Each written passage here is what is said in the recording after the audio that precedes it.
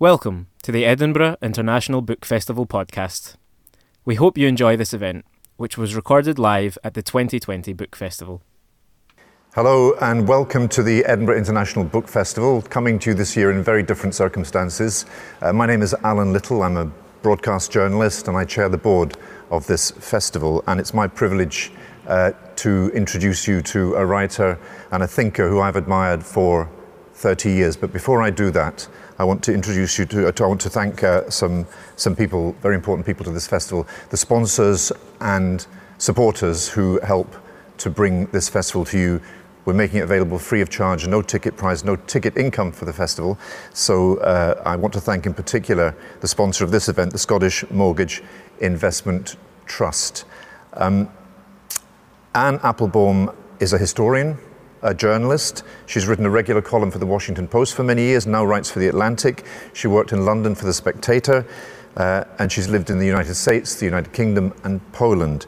She developed an expertise in communist Eastern Europe before the end of the Cold War. She was connected to groups of very brave anti-communist dissidents in those countries. Her book, Red Famine, about the Ukrainian famine in the 1920s, won more prizes than I can list here. She was at the festival in person last year with that book. Her book, Iron Curtain, about the crushing of Eastern Europe in the years after the Second World War, was also critically acclaimed. And her book, Gulag, about the network of prison camps in the Soviet Union, won her the Pulitzer Prize. But this book is probably her most painful, and I imagine her most personal, I imagine the most painful to write. It's called Twilight of Democracy, The Failure of Politics and the Parting of Friends. And welcome back to Edinburgh. It's great to see you. Thank you so much, and I really do wish I was there in person. I love Edinburgh. Thank you. Let me ask you, this book is intended as a warning about something that's happening across the democratic world, and you start 20 years ago at a period of great optimism with a New Year's Eve party you threw in your house in Poland, where you are now, to friends who were more or less politically aligned with you, British friends, American friends, Polish friends. I remember where I was that night. I was in Moscow. Boris Yeltsin managed to upstage an event that only happens once every 1,000 years by resigning and naming Vladimir Putin as his successor. Tell me why you wanted to start with that party. I started with the party, and to be clear, I'm not some kind of great hostess. I don't give a lot of parties. It's not a book about parties. But I started with the party because I thought the party was a good metaphor for a kind of coalition or a group of people who at that time shared a set of ideas, or we thought we shared a set of ideas. And it was transnational, it was across Europe and the United States. It very much included Poland, as well as America, as well as Scotland. And these were the people who were anti-communists. And they kind of had a different flavor in different countries. In Britain, sometimes they were called Thatcherites. And in America, they were sometimes Reaganites. And in Poland, they were called prawica, which means the right, or and they seemed to be a kind of coherent group.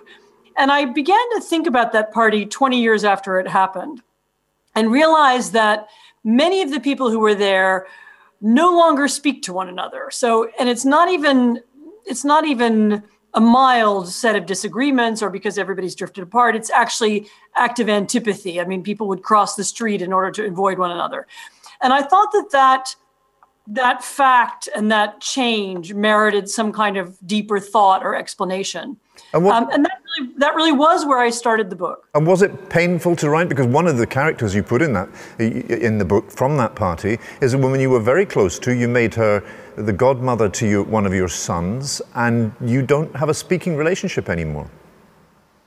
No, look, it's hard to compare the writing of this book, which is a kind of short and very subjective book, to the writing of Gulag, which took 10 years and was painful in very different ways. So I wouldn't say it was so much painful as that it required a lot of, it's kind of introspection and explanation. I spent a lot of time trying to think about why my ex-friends might have changed and what had happened to them and what were they disappointed by in the society that was created in Poland after 1989. And that thought actually led me to a similar set of questions about people I know in the UK and people I know in the US. In the early part of the book, you look carefully at Poland and Hungary, but warning us that you don't see Poland and Hungary as in some way exceptional, that what's happening to the democracies in Poland and Hungary is also happening to varying degrees across the entire democratic world. But just tell me, what did those ex-friends of yours turn into? What sort of politics have they come to project in the world? So as I describe in the book, I mean, so there are a group of people who I used to know. Not all of them were my friends.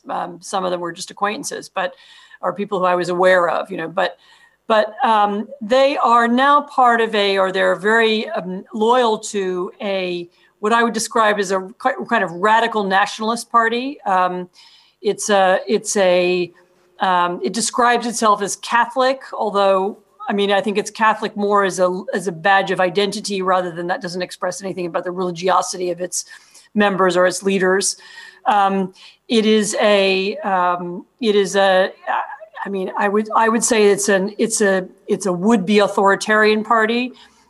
It's a party that considers itself and its members the only rightful rulers of Poland. We are the true patriots. We are true Poles. Everybody else is fake or foreign or elite or degenerate or something along those lines. And it identifies itself as the only party with a kind of right to rule. And the friends of mine who are members of it, or in many cases, not just members, but kind of active propagandists or intellectuals associated with it, are people who've created its ideas and its public face and who speak for it. And in Poland, one or two of them are now famous. One is a famous anti-Semite. I mean, he's very open about his belief that, Jews are seeking to undermine Poland and destroy it. One or two others are people who've been involved in, active advocacy for an attack on the independence of the courts or the destruction of state media. The undermining of Poland. Poland has it's the equivalent of the Polish BBC is now a, virulent form of party propaganda for the ruling party of a kind that we haven't had in Poland in several decades. I mean, actually, communist television in its late years was less aggressive than television is now. And these are people who formed and created that form of television and that form of propaganda. And as I say, I felt that needed some kind of explanation. And one of the sort of counterintuitive things that has happened is that people who in the 1980s very bravely took a stand against a totalitarian dictatorship have now themselves become part of a machinery of government that has come to resemble, in some ways, what they fought against when they were younger. It does. I mean, to be fair, they don't see it that way. They feel themselves to be justified in what they do. But in many ways, yes. I mean, their arguments for why the courts need to be politicized sounds like arguments communists could have made. Their arguments about why independent media needs to be undermined or destroyed or taken over by the state sound very much like arguments communists could have made. And actually, even the way they talk about the outside world and the West is exactly how the communists used to do it. These Western Democrats with their wily ways and their secret tactics and the secret cabals lined up against us. I mean, that's actually how, sometimes it's almost word for word, the same kind of language that the Polish Communist Party used to use to talk about Western Europe.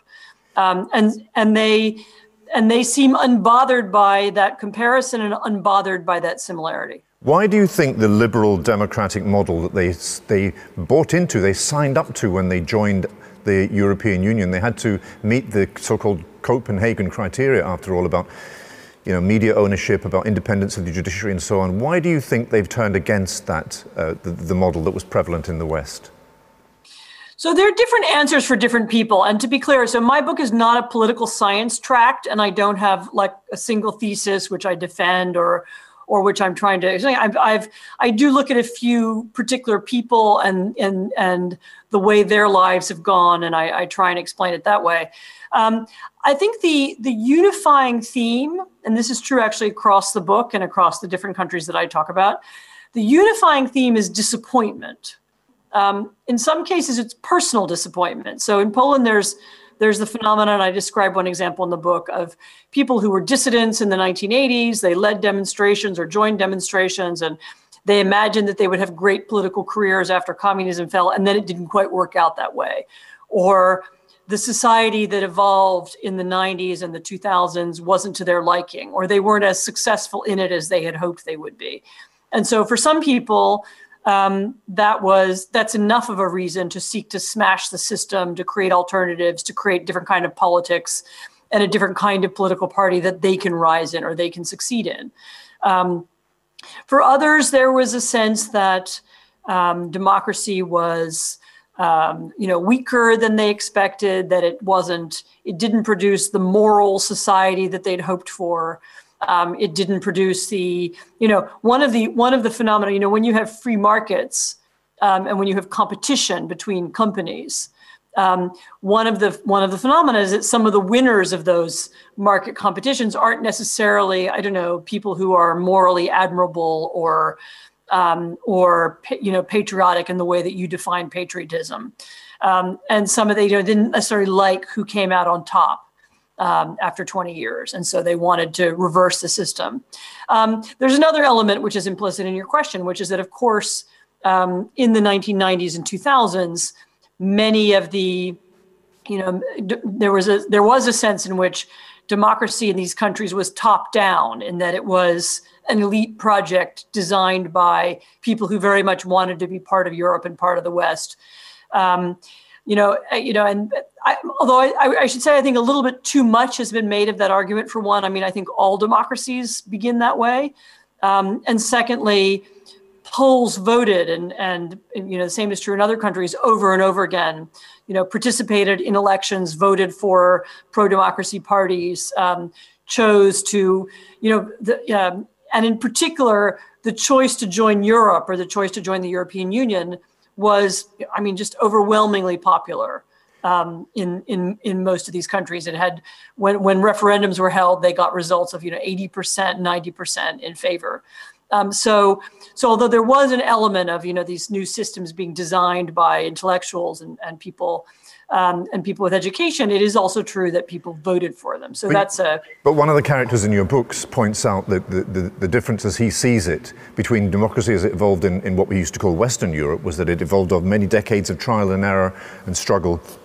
Whereas in Eastern Europe, at the fall of communism in 1989, the European Union said, okay, here's the blueprint. This is what you must do. This is the kind of judiciary you have to have. This is the kind of media ownership laws you have to have. This is the kind of citizenship law. This is the kind of economy. So it's easy now for that authoritarianism that's been emerging to say this was a code that was a polity that was written for us by foreigners, and we've discovered that it's incompatible with our own national values. So to be clear, those ideas were widely accepted in the 90s and 2000s. So there wasn't a big movement against them at the time. And also to be clear, the people who are saying that now also find it useful to say that, because these anti-democratic or anti-pluralist or illiberal movements have offered them opportunities and advancement. So it's that's a complicated issue to pick apart. But it's also true that people who choose to feel patronized by the West or choose to feel that they're somehow not part of the West, have made that argument, more than once.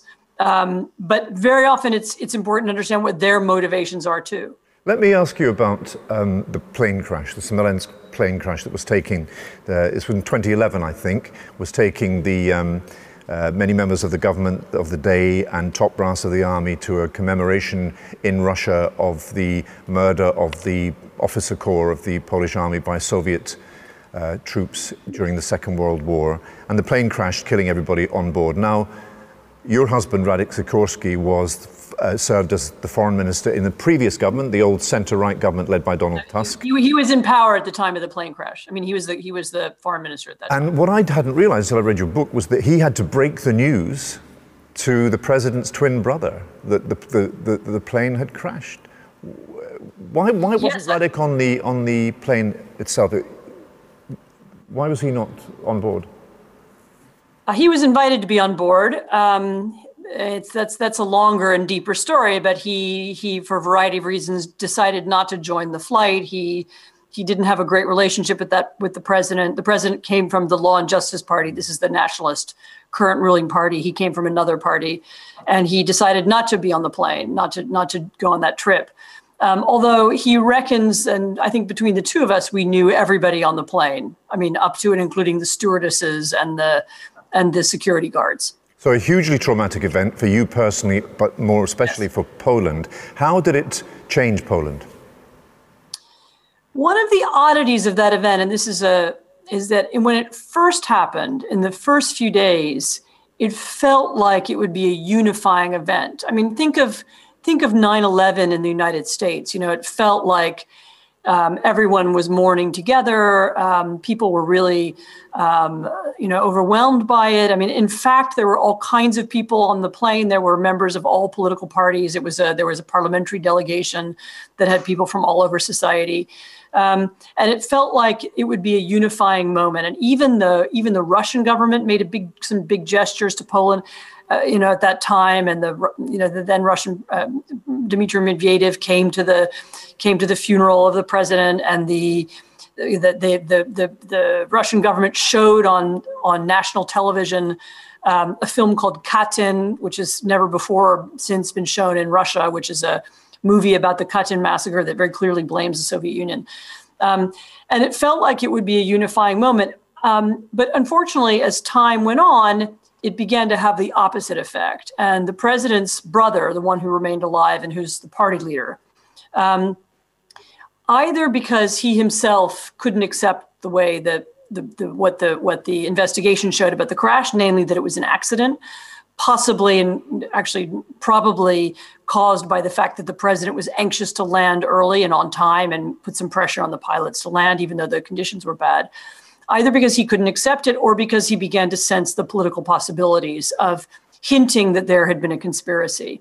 And he began a massive conspiracy theory-based campaign to say that there was and it's never really been clear what happened. Maybe it was the fault of the Polish government, the government run by the opposition party.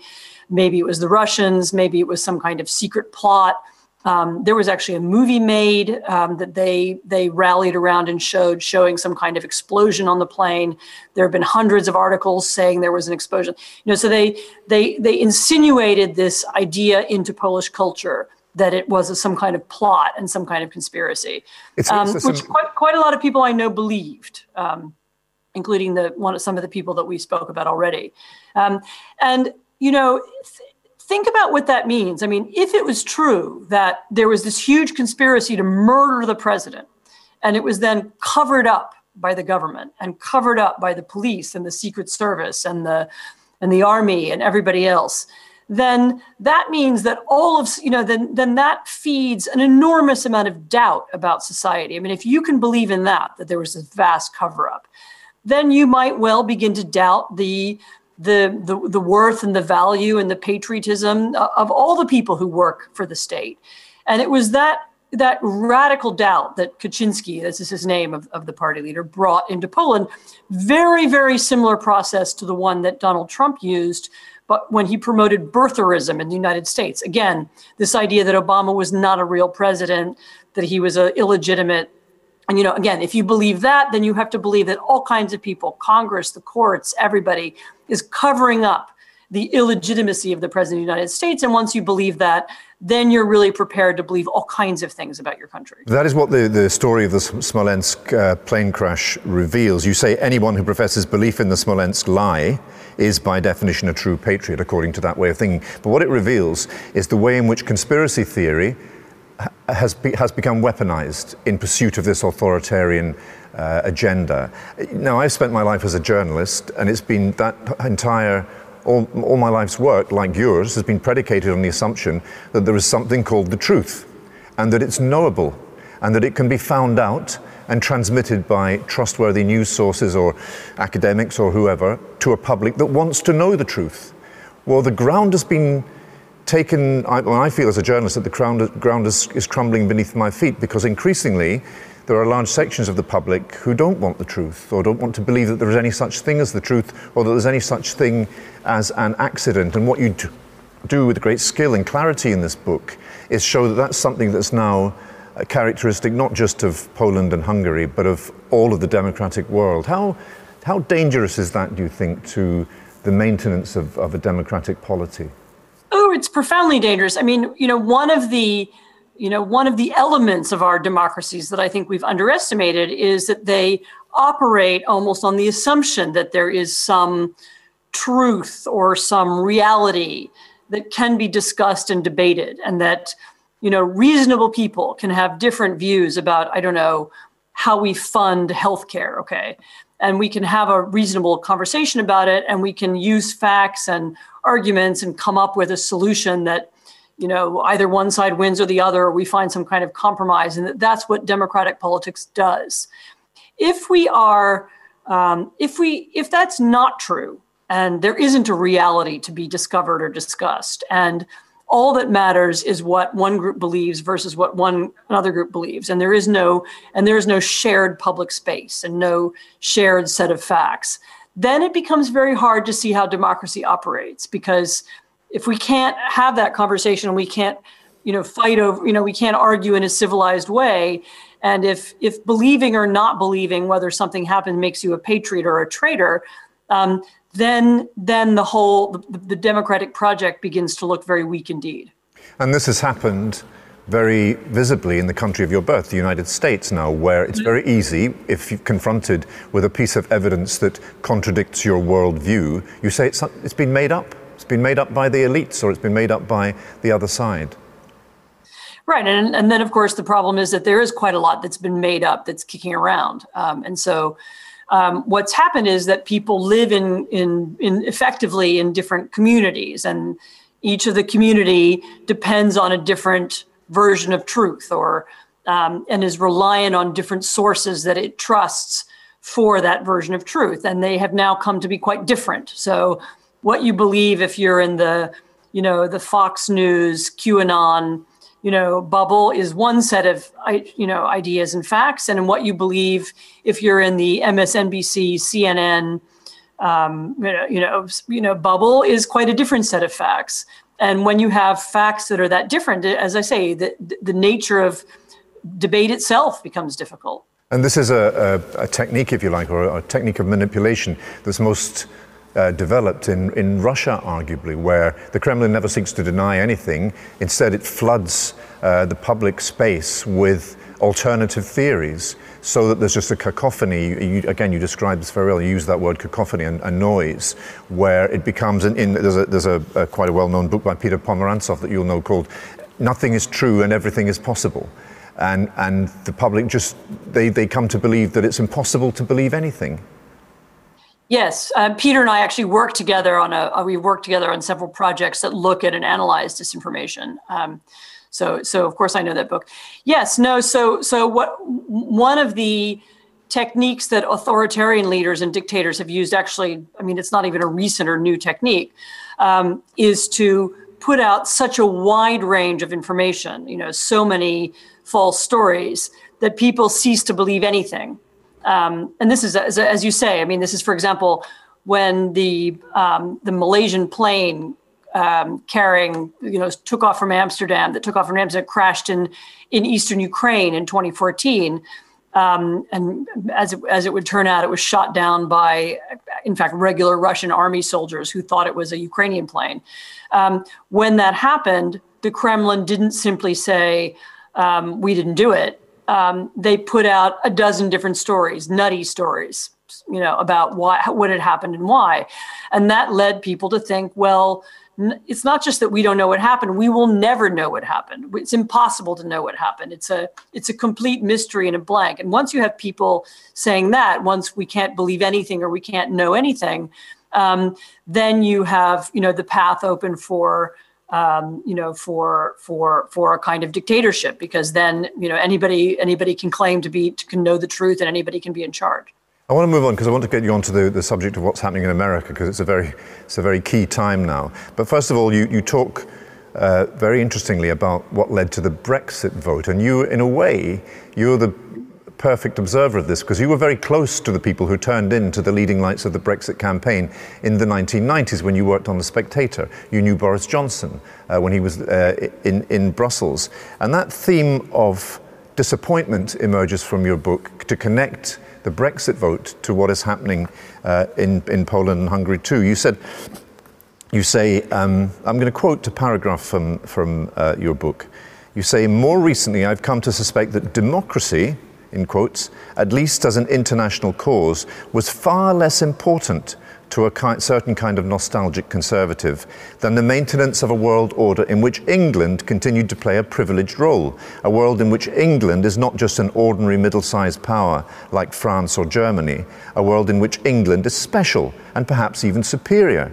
That was part of why some of the nostalgic conservatives were so suspicious of the single market, the European single market, that Britain did so much to create. Now, I noticed you were very careful in your use of England and Britain. You're not using those terms as though they're interchangeable. You very specifically mean England. But it reminded me of that line from Tinker Tailor Soldier Spy, where Le Carré has a character saying of the post-war British security establishment in the 60s, poor loves, trained to empire, trained to rule the waves, all gone, all taken away, bye-bye world. Does that ring a bell with you? It is. I mean, that's, of course, a sentiment from a slightly earlier era. And, you know, I would say it certainly seemed by the 1980s and 1990s that the British had found their role in the world, in fact, and that you know, despair and, you know, confusion of the 1950s, 40s and 50s was gone. And one of the things that really attracted me to Britain and even to the Tory party in the 1990s was that sort of expansiveness and that sense of, you know, our values, our democratic values. We can share those with the world. We want to share them with the world. You know, Britain played such an important role in, you know, both in the argument, in the anti-communist argument, you know, but also in opening up Eastern Europe to Western Europe after the war. Britain was one of the countries that pushed the hardest to expand the European Union to include Eastern Europe. And that kind of generosity of spirit and that openness and that role that Britain was playing was so, you know, appealed to me so much. And it was one of the reasons why I stayed in the UK and why I felt attached to the Tory party as it then was. And, you know, I also had to reflect in the light of the Brexit vote, in the light of the way and that's another vote that split my friends. Probably not as harshly as you know, not as deeply as the way the Polish right split, because somehow Brexit is a less existential issue than is our country a democracy or not? But it did have that same polarizing effect on people. And I found at that time I had to look back and ask myself whether the people who'd been promoting that global British, you know, that kind of global democratic liberal, you know, vision of Britain in the world, you know, whether what they really wanted wasn't something different, which was just influence and importance and specialness and a special role, you know, whatever we're calling it now, the special relationship with the United States or a special significance for England in the world. And that once that, you know, and as they began to see that wasn't quite what they were getting, they became disillusioned with it. But let me ask you about the people who voted for this, because more than half the country, more than half the United Kingdom voted for Brexit, more than half the Poles vote for law and justice. And a large proportion of that vote comes from the people who are often described as the left-behind communities, the people for whom the reforms that your Tory party and your Republican Party in the United States pioneered in the 1980s and 1990s. Do you think your part of the political spectrum carries some responsibility for not foreseeing that a rising tide was not going to lift all boats, that wealth would not trickle down? Because the governing assumption was as long as aggregate wealth is growing, everybody will eventually benefit. Well, it's not true. Large parts of society in both the United Kingdom and the United States were left behind by the Thatcher and Reagan economic revolution of the 1980s. And it was from those communities that support for Trump emerged and support for Brexit emerged. Yeah, so first of all, I mean, to parse your question, yes, of course you're right. and not enough time was spent thinking about, for example, what would be the effects on communities of globalization. How do we mitigate those effects? When factories leave the country, what happens to the people who lose their jobs? I mean, you're absolutely right about that, and I agree. I don't agree that those are the only communities who are responsible for the Brexit vote or for the Trump vote. In fact, in the United States, the poorest Americans did not vote for Trump. And quite a lot of wealthy Americans did. And the same is true, in the case of Brexit. In fact, I know, there are, many middle class, upper class, and extremely wealthy people who were pro-Brexit. And I always thought that was a mischaracterization of what had happened during that vote. The idea that it was some kind of working class revolution was something I think made up by guilty intellectuals in London, whereas in fact, quite a lot of middle class people, quite a lot of well-off people voted for it. And the reasons why they did so were just as much cultural as economic. And so I think that the other question that has to be, aside from the economic questions and people being left behind, the other question is, were people culturally left behind, or was a kind of globalized vision of the world embraced too quickly, and did it therefore forget some other values or other things that people care about, or did it create too much demographic change, too much political change, and people weren't really willing to accept that. I mean, one of the things that always struck me about London in the 90s and 2000s, and I remember having a conversation with a friend of mine about it, was how London had become this international capital full of, oligarchs and even kleptocrats from all over the world. So much so that the traditional British elite was actually priced out of it. And people who lived in the home counties, who might have once kept flats in London, couldn't afford to do so anymore. And I remember joking about it, saying, well, at some point there's got to be a revolt of these elites against their capital. And there was. And that was, in my view, that's also what the Brexit vote was. It was a kind of statement that we don't like our capital city being taken over by people who aren't British. So there were a lot of things going on, and the oversimplistic vision of it as a poor versus rich story, which is easy and kind of, almost it's an easy caricature to offer to people. I think never quite captured what happened. You do describe in your book what you say as I can't remember the exact expression. It's not an authoritarian personality, but an authoritarian predisposition. And you characterize people who are inclined to vote for authoritarian figures as people who are suspicious of complexity, people who are suspicious of plurality, and who want certainty. But one of the things that I spent a lot of time traveling the UK and indeed the United States, in places that voted for Brexit and places that voted for Trump, and indeed in France and Hungary. And what they've all got in common is you meet people who say, I don't recognize my country anymore. I believe my country is changing too fast and in a way that excludes me, and I'm frightened. So, I think you put your finger on it. So it's the dislike of what one's country has become, whether that's demographic, whether it's economic, whether it's cultural, whether it's moral in some cases, the feeling that things are changing too fast and, this has to stop. And when this feeling, which I describe in the book, and it's got lots of historical antecedents, which I, describe in the book as a kind of cultural despair, when this feeling becomes too strong and deepens into something really dark, kind of pessimism or feeling of, that all is lost, that is then the gateway to radicalism. So if you really dislike what has happened in your country and you think that it is, irretrievably changed and it cannot be revived, and, then you become open to the idea that what we really need is to smash up the system, and we need to destroy it and disrupt it and undermine it, and in some cases replace it with something completely different. And whether that's an authoritarian regime or a regime run according to different rules, or whether we're going to remove all the judges, or we're going to destroy the, this is the gateway to radical rules. And it's actually a sentiment that you can find in history in other societies where there has also been really rapid change, modernization, industrialization, demographic change has often in the past sparked or inspired this similar kind of feeling. The chapter that deals most fully with the United States is called Prairie Fire. Just explain why you've chosen that chapter heading.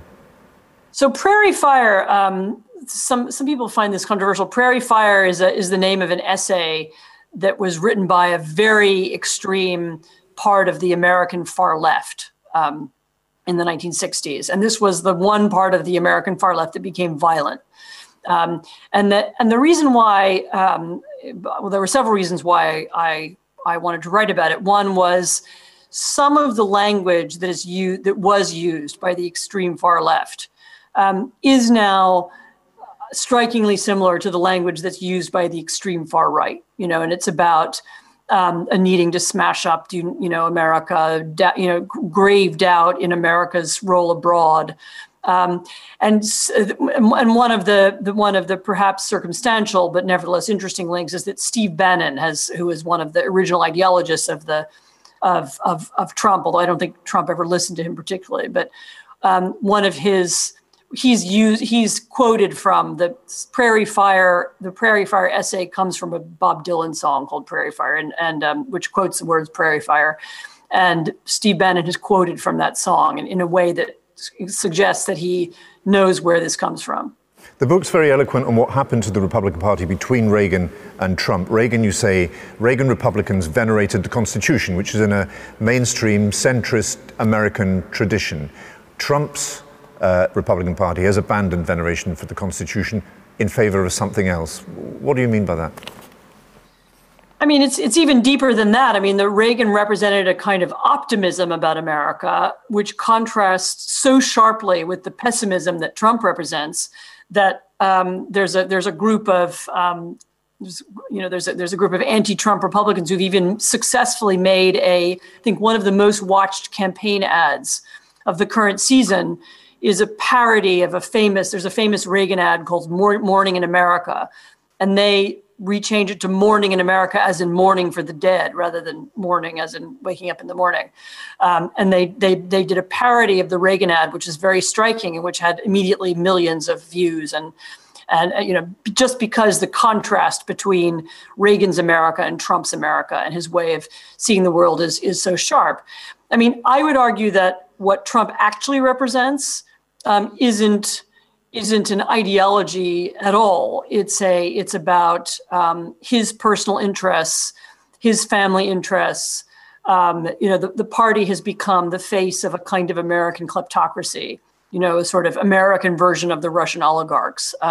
It's a party that exists to channel money to and help the interests of its supporters, its major donors. And Trump himself has made it clear that he will use American institutions and taxpayers' money in his own personal interests with no qualms or doubts whatsoever. I mean, the most famous example of this is the incident that got him impeached, which was when he used American military aid for a foreign country, for Ukraine, as a form of blackmail. And he told a foreign leader that he wanted that in order to get this money, he would have to launch a fake investigation of Joe Biden, of his political rival. And that's a kind of behavior that has really no precedent in recent American history, no precedent actually that I can think of at all. And so it's not even, the ideology of the Trump administration is not even the one that it ran the 2016 campaign on, this kind of fake right-wing populism. It's actually the real ideology is kind of Trump first, Trump's family first, our donors first. It's politics as a kind of instrumentalist, transactional set of exercises created to benefit a few people. But the thing that comes out of your book as well, I think that has always intrigued me about the American tradition, and which I've always admired on my trips to America both for leisure and for work. It goes right back to the 18th century. What distinguished the American Republic from the word go was that it wasn't like most European states founded around a tribe or an ethnicity or a linguistic group, France being the state of the French people and so on, but it was founded around an idea or an ideal, the values of the 18th century Enlightenment translated into a revolutionary new way of governing society, or people governing themselves. And you see that venerated all the time. 4th of July, you see that tradition venerated every year on the 4th of July. People being very sober and reverent towards the idea of the Constitution. With the Trump Republicans, it does seem, and you argue this in the book, that it's become something much more ethnic. Yes, I mean, actually, the columnist George Will has written, and he wrote this in the context of something he wrote about my book. He's written that in some ways, the Trump Republican Party represents the sort of Europeanization of the Republican Party. It looks much more like a European far-right party than it ever did before in its history. And it has really ceased even to try very hard to create to create a message that will appeal to Black Americans, to Hispanic Americans. It's very much focused on energizing its base and on, and on trying to win through cheating, through gerrymandering, through damaging the post office so that people can't send in ballots. It's become a much different kind of political party, and increasingly looks like it, will wind up as a minority party, which is dangerous because I think if the party decides that it can't win democratically, then it will try and win undemocratically. And I mean, I think we're seeing evidence of that right now in the current campaign. But again, if you go with that argument, the great counterintuitive conclusion you must draw is that the party that stands for America First and Make America Great Again is actually, in that sense, profoundly un-American in the base from which it makes its appeal. It breaks with American tradition. I mean, I believe that very deeply. I've become wary of this. I'm guilty of this too, of talking about things being un-American. And I don't want to accuse Americans of being un-American because that's the direction that polarization leads when you disqualify your enemies because you say they don't count or their views can't be heard. So I'm now trying belatedly not to use that kind of language, but you can certainly say that it's something well outside of any American tradition, as we've known it for 100 years. And I'm going to take some questions from the audience now. We've got about 15 minutes to go. Cassia asks, hello, Anne, can you expand on the link between the authoritarian predispositions and the way people may respond to any threat, made up or real, like, for example, coronavirus? And what role here does fear play, or letting go of freedom? The idea of authoritarian predisposition is something I borrowed from a kind of behavioral psychologist called Karen Stenner, who's written about it extensively and has done the research that backs it up. And she argues and has proved really that some people have what she calls an authoritarian predisposition. Doesn't mean it's not quite the same as an authoritarian personality. I mean, it's a tendency rather than a static quality. And she argues that some people are much more prone to be upset or afraid by scenes of division, by cacophony, by rapid change. Or by disagreement. And even by disagreement. And that there are some people who are therefore much more likely to welcome the crackdown, the appearance of the police, the moment when order is restored by some forcible manner. I mean, frankly, a lot of the messaging and images that are being shown by the Trump administration itself during the campaign are clearly designed to reach those kinds of people. I mean, the images of the strange federal troops who were sent to Portland, Oregon to put down riots it was a very, very odd moment. It's clear that those, the images from that moment are being used to, being broadcast and repeated in order to scare people and make them want to make them want someone to come to power who will just make everything quiet and shut up and safe. The coronavirus is a slightly different story. I mean, it is true that when people are afraid and when they're worried about death, which is what the pandemic does, they are willing to trade freedom for safety, and people have done that for many centuries. Although I think that as the coronavirus pandemic goes on, and we're learning slightly different lessons from it, namely that a public health crisis also requires some sense of public trust, some sense of competence. The countries that are succeeding are the ones where there are leaders who rely on science and who are then able to transmit scientific recommendations in a way that people trust. And that turns out to be leaders like Angela Merkel of Germany, or the leaders of South Korea or Taiwan. And actually, the United States and Bolsonaro's Brazil are doing rather badly, by contrast. So the lessons of the coronavirus are still to be learned, I think. Are you alarmed by the way the coronavirus is interpreted in the United States, with so many people unwilling to accept the validity of the science? So the United States this is where we see the real danger that polarization can create. We now have a society so polarized that people have politicized the wearing of masks. Wearing a mask, there might be a medical or scientific argument about whether it works or not. But, once the medical consensus is that it's useful and that it has a chance of slowing the transmission of the virus, it should be a kind of no-brainer. Okay, if you have to wear a mask, then you wear a mask. It shouldn't, right-wing people can wear masks and left-wing people can wear masks. Who cares? But in the United States, the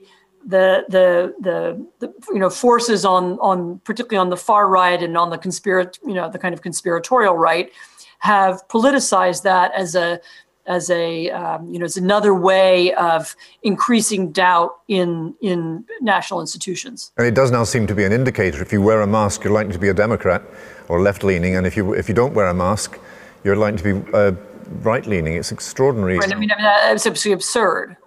There's a touch of that actually in other countries too. I know there's a little fringe of that in the UK, and there's a bit of it in some other countries. It's not totally unique to the United States, but it's worse in the US than it is in any other country I'm aware of, certainly any other democracy. I've got a question from Sue Reed. In your book, you distinguish between different kinds of nostalgia, conservative nostalgia. How does nostalgia most powerfully form political action? So you have those two distinct forms of nostalgia, one of which the more interesting one to me is when you start talking about so-called restorative nostalgia. Can you explain what you mean by that? So there's reflexive nostalgia. This is an idea I borrowed from a Russian thinker called Svetlana Boym. And there's the idea of reflexive nostalgia, which is, people who like old churches and albums with yellowed pages. And then there's restorative nostalgia, which is people who look at the past not as something to be examined or thought about or take lessons taken from, who actually want it back, and who want to take the past or what they imagine to be the past and reconstruct it and bring it back in real life. And there's an element of that on the Brexiteer right in England. There's an element of that in Trumpism, and there's certainly an element of it on the Polish right as well. This idea that some idealized vision of what the world used to be like can and should be brought back. And this is really what most nationalist projects are based on, is some idealized memory of the past and some program or project to reestablish it in the present. And since we're here in Edinburgh, let me ask you about why you distinguish so carefully between England and Britain, because in Scotland here, we've got used over many years to hearing commentators from overseas use England and Britain as though they're interchangeable, as though they're the same thing. What do you understand about the difference, especially in the context of Brexit? Britishness, it seems to me, is intrinsically it's intrinsically more outward looking. It's intrinsically has a broader and more generous definition of citizenship. This is one of the interesting things about Britain, and I think is one of the things that does make Britain a little bit different from, say, Germany, is that the definition of Britishness is not ethnic. It's not, you're part of the English tribe or the Welsh tribe or the Scottish tribe. You're British. You're part of a sort of something slightly broader and more generous. And that's one of the reasons why I think it's been possible to extend Britishness to others. You can be kind of Jamaican and British, Whereas you can't really be Jamaican and English. It's a contradiction in terms. And one of the things I worry about in Britain is that the proponents of English nationalism, and you'll have to tell me whether this is true of the proponents of Scottish nationalism or not. I don't know it as well, and haven't lived or worked in Scotland.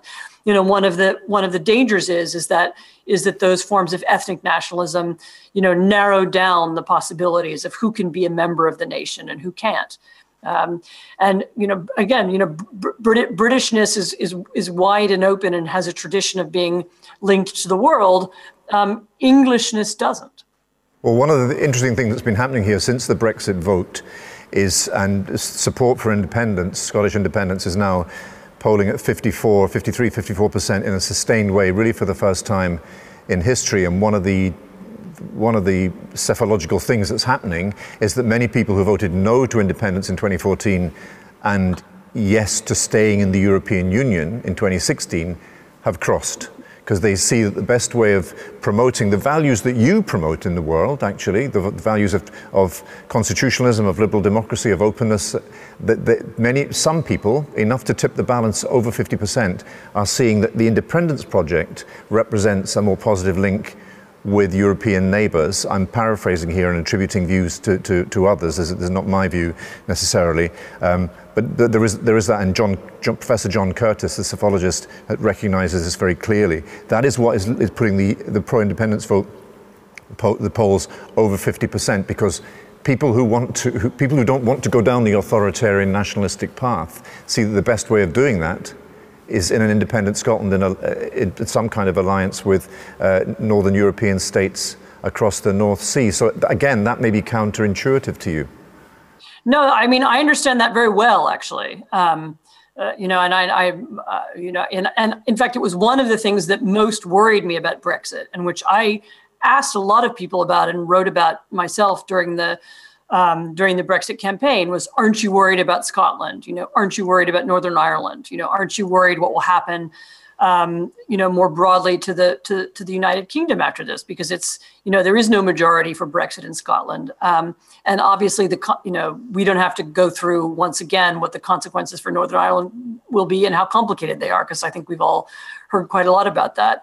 And I just couldn't get any of my Brexiteer friends to take it seriously. They brushed it away. Oh, don't worry about Scotland. We just won't let them vote again. It was the kind of attitude.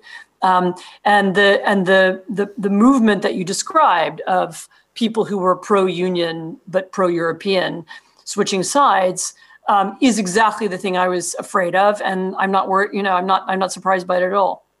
There's a question here from Suzanne. What is for you, as a very broad question, Anne, what is for you as a writer the most important things to consider when you write about history and historical events? That's a really interesting question. So in most of my history books, what I've thought about the most is how to present something from different angles. So how did this, whatever it was, the history of the Gulag, how did it look from the point of view of the authorities? How did it look from the point of view of the guards? How did the prisoners see it? I try to get at the truth of what happened by looking at something from different angles. And actually, this book, the one we're talking about now, is exactly the opposite of that. It is a completely subjective book. It's kind of, here's my view of things that I experienced and that I've thought about, over the last 20 years ago. And I think the book therefore has a very different kind of status. And I expected some people to dislike it a lot and some people to dispute it or question it, because it doesn't offer an objective perspective. So, I would say the thing I think about the most is whose perspective am I speaking from? Whose views am I showing? How do I, what's the right angle for this story? And as I said, for this particular story, the question of really what happened to the center right over the last 20 years, I felt that the only way to write it was from my perspective, since I lived through it. Maybe in 20 years, somebody will write it better from a more objective historical perspective. We've got a couple of minutes left. I want to get you back to the United States. The book is called Twilight of Democracy. There is some alarming stuff in there. You say there's a strong possibility that we may be living through the last days of our democracies, that democracies have in the past contained the seeds of their own destruction. But you end on an optimistic note. Given that, do you think we're living through the last days of an American-led alliance of democratic countries, the last days of the coalition in the democratic world that was put together by Franklin Roosevelt and Harry Truman at the end of the Second World War? If we are in transition from that world that you and I have lived our entire lives in, what may we be in transition to? And how important is the forthcoming American election in that context? Okay, so that was unfair. That was about 4 questions, and I have 2 Choose whichever one you want to answer. So first of all, I would start by saying I've concluded that it's irresponsible to be a pessimist, because people in our generation, it's fine for us to say everything's terrible, but we owe it to people who are younger than us to give them the possibility of changing things and restoring things and fixing them. So I don't want to say we're at the end of anything. But I do hope that people who aren't American are beginning to prepare for a post-American world, or a world in which America is very self-focused, and are beginning to think about how to reconstitute and how to reform the international institutions of democracy, so the security institutions, the economic institutions, so that they fit the new world, and so that we will be able to push back against different forms of authoritarianism coming from China, coming from Russia, coming from inside of our own countries over the next several years, because America is distracted, and America's preoccupied. And even if Joe Biden wins this election, it's going to be first of all, we know now that there is a Trumpist wing of the country, and we know that the possibility of reversion to that is always possible. And thank you very much indeed. I want to thank our sponsor, Scottish Mortgage Investment Trust, again. You can buy this book. Give a day of your life to reading it. It gives a very coherent account of what's happening in the democratic world. You can buy it in our online bookshop, the Edinburgh International Book Festival online bookshop, by clicking the button at the bottom of your screen. And if you've enjoyed this session and other sessions in the book festival, then please, you might like to consider making a donation. We want to come roaring back next year, and we will need your support to do that. Thank you to all of you at home for joining us and for staying with us. Most of all, thank you very much for a fascinating hour to Anne Applebaum. Thank you, Anne. Thank you. Thank you for listening. Find out more about the Edinburgh International Book Festival at edbookfest.co.uk, and by following us on Facebook, Twitter and Instagram at edbookfest. You can hear more events by subscribing to this podcast on Apple Podcasts, Spotify, or wherever you get your podcasts, and you can also watch a selection of our events in full on our website and YouTube channel.